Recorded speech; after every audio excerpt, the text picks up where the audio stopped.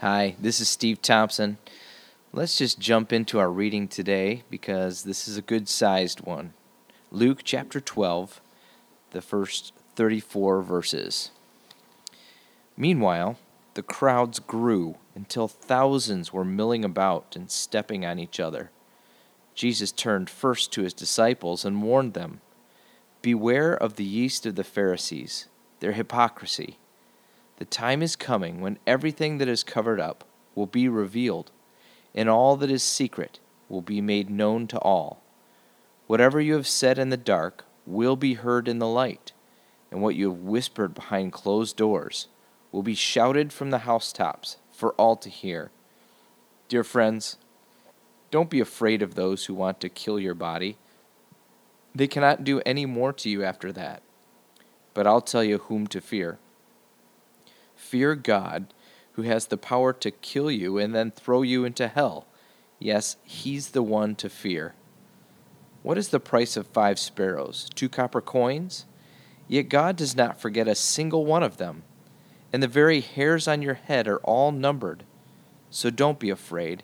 You are more valuable to God than a whole flock of sparrows. I tell you the truth. Everyone who acknowledges me publicly here on earth, the Son of Man will also acknowledge in the presence of God's angels. But anyone who denies me here on earth will be denied before God's angels. Anyone who speaks against the Son of Man can be forgiven, but anyone who blasphemes the Holy Spirit will not be forgiven. And when you are brought to trial in the synagogues and before rulers and authorities, don't worry about how to defend yourself or what to say, for the Holy Spirit will teach you at that time what needs to be said. Then someone called from the crowd, "Teacher, please tell my brother to divide our father's estate with me." Jesus replied, "Friend, who made me a judge over you to decide such things as that?" Then he said, "Beware, guard against every kind of greed. Life is not measured by how much you own." Then he told them a story. A rich man had a fertile farm that produced fine crops. He said to himself, "What should I do? I don't have room for all my crops." Then he said, "I know. I'll tear down my barns and build bigger ones. Then I'll have room enough to store all my wheat and other good things. And I'll sit back and say to myself, 'My friend, you have enough stored away for years to come. Now take it easy. Eat, drink, and be merry.' But God said to him, 'You fool, you will die this very night. Then who will get everything you worked for?' Yes, a person is a fool to store up earthly wealth, but not have a rich relationship with God." Then, turning to his disciples, Jesus said, "That is why I tell you not to worry about everyday life, whether you have enough food to eat or enough clothes to wear. For life is more than food, and your body more than clothing. Look at the ravens. They don't plant or harvest or store food in barns, for God feeds them. And you are far more valuable to him than any birds. Can all your worries add a single moment to your life?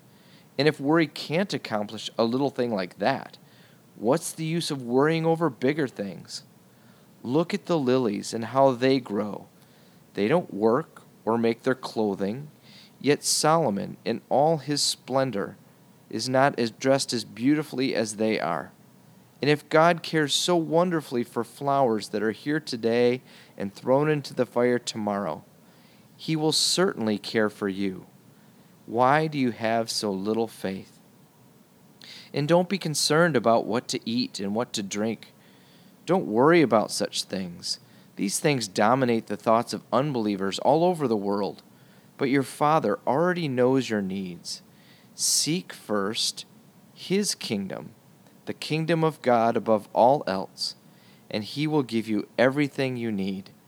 So don't be afraid, little flock, for it gives your Father great happiness to give you the kingdom.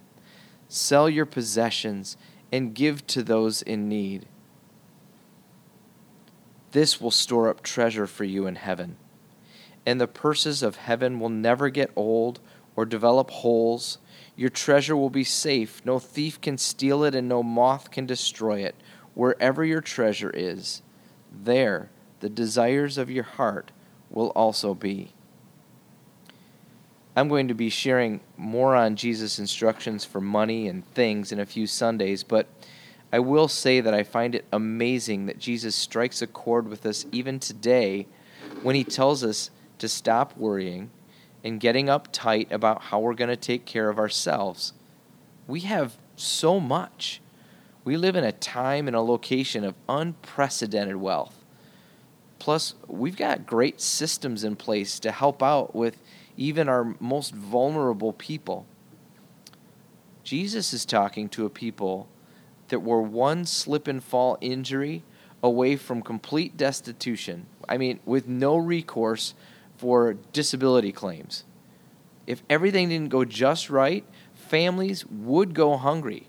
Their one set of clothes would go threadbare, and housing might be whatever they could just patch together out in nature. And to these people living on such a fragile ecosystem, he says, you can trust your dad. He takes care of birds and flowers. He will certainly take care of you.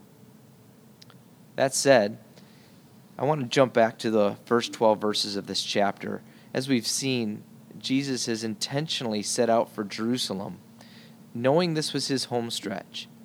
And with that shift in his direction, his teaching also starts to ramp up a bit.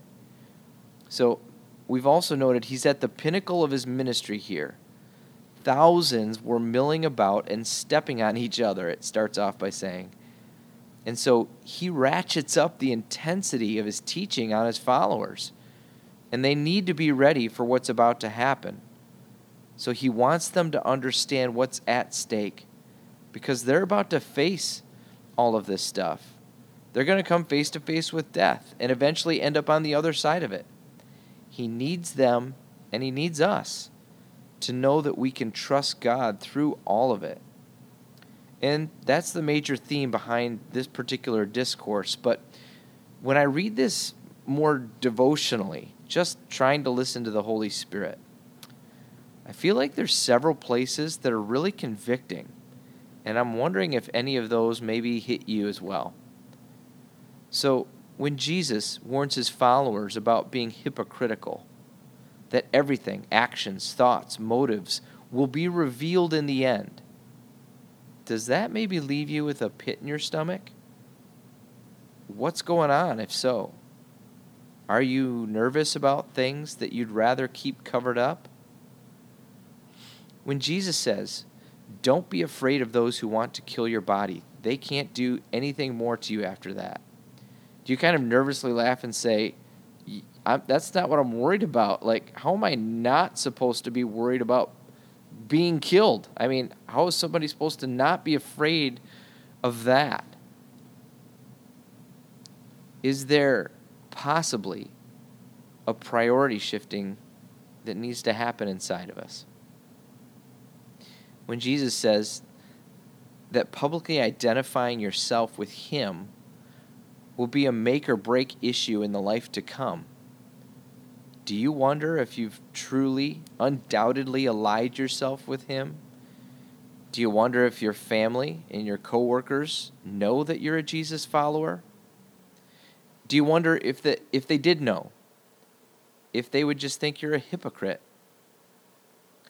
These are all thoughts that I've struggled with at some point or other. How about you? Is the Holy Spirit pushing any of these buttons in you? If so, which one? And why is that one a concern? After you've spent some time thinking on that, what are you going to do about it? I'm just going to wrap up then with us pondering where the Holy Spirit's may be pushing us or talking to us, and wrap up with a prayer. Lord, where there's hypocrisy in our lives, give us a clear view of our blind spots, and give us the courage to come clean and bring it all out into the light. Where there's fear and anxiety in our lives, bring peace and a reminder of how you're in control. Where we failed you and we've worried more about what other people would think of us, please bring a revolution in our hearts that would make your opinion of us the only true thing that matters. And I ask for these things in Jesus' name. Amen.